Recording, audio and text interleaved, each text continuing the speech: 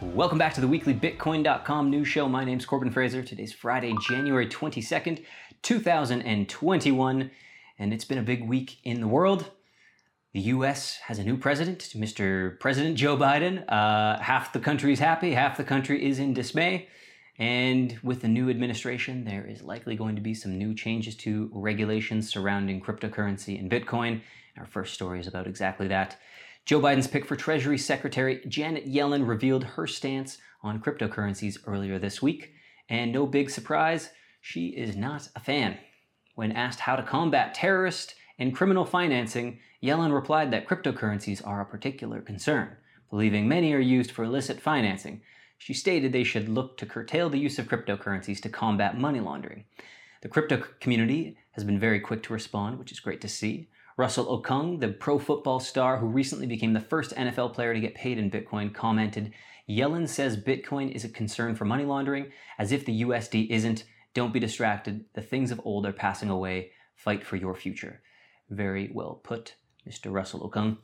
Many people were waiting to see what the Biden administration was planning for regulations around cryptocurrencies, but it really shouldn't come as a surprise that the new administration would be anti-crypto. The US dollar is still the global reserve currency, and anything that could potentially dethrone it as such is rightfully seen as a threat. We've also seen this narrative propagated before and refuted. A report done by the firm Chainalysis claimed that in 2020, the criminal share of all cryptocurrency activity fell to just 0.34% of all transactions.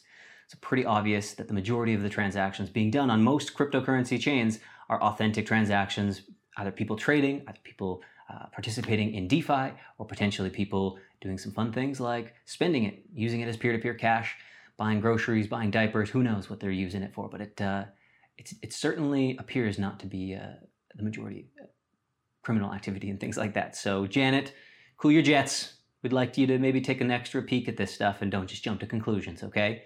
I know that's kind of hard for politicians to do, but do your best. Meanwhile, former Canadian Prime Minister mentions Bitcoin alongside gold as alternative reserve currencies. So speaking in an interview, my former Canadian Prime Minister Stephen Harper said he does not see the US dollar changing as a reserve currency anytime soon, but does envision these alternatives becoming part of a basket of reserves in which the dollar still dominates. He also pointed to the shortcomings of the euro and the won as reasons why the US dollar remains the most dominant reserve currency for some time. It's very interesting observations from a fellow Canuck. And big news on Ethereum. Ethereum hits a new all-time high, so mazel tov, congratulations. Ethereum, we're all very happy for you. Ethereum shot to a record high of nearly $1,440 per ETH this week, and Fundstrat global advisor strategist David Grider stated Ethereum will continue to benefit from its relationship with decentralized finance applications, the majority of which are built on the Ethereum blockchain and have seen a massive growth in 2020. Going as far to predict that the price of Ethereum could rally to $10,500 per ETH. Pretty bold jump, but let's see how it goes. So best of luck, Ethereum, on that. And actually on January 19th, Ryan Sean Adams on Twitter sent a great tweet out. Go follow him at Ryan S. Adams. ETH is a triple point asset. 1, a commodity oil. 2, a store of value money. 3, a capital asset yield.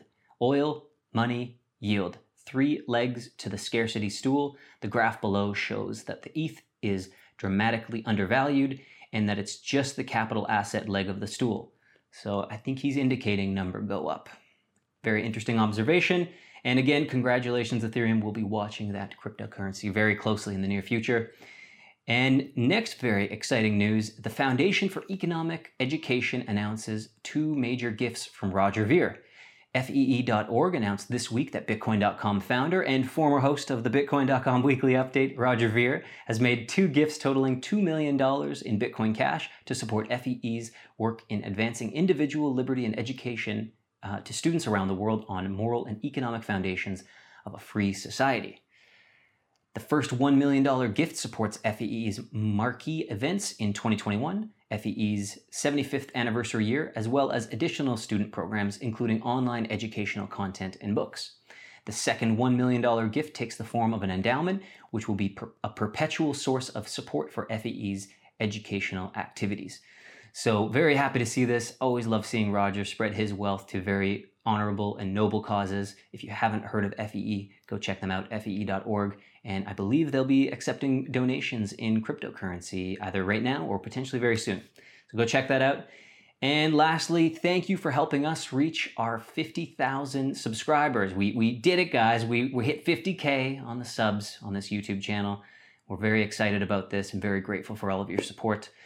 We're dedicated to bringing you the best and most relevant content in crypto and doing our best to continue our weekly updates in terms of news, in terms of everything going on in the crypto space. So stay tuned for the latest in the world of Bitcoin, and be sure to like, subscribe, leave a comment below. Help us get to 100,000 this year. We're going to double the number. We're going for a big pump. Maybe we even go for 1 million. Who knows? Let's see what happens.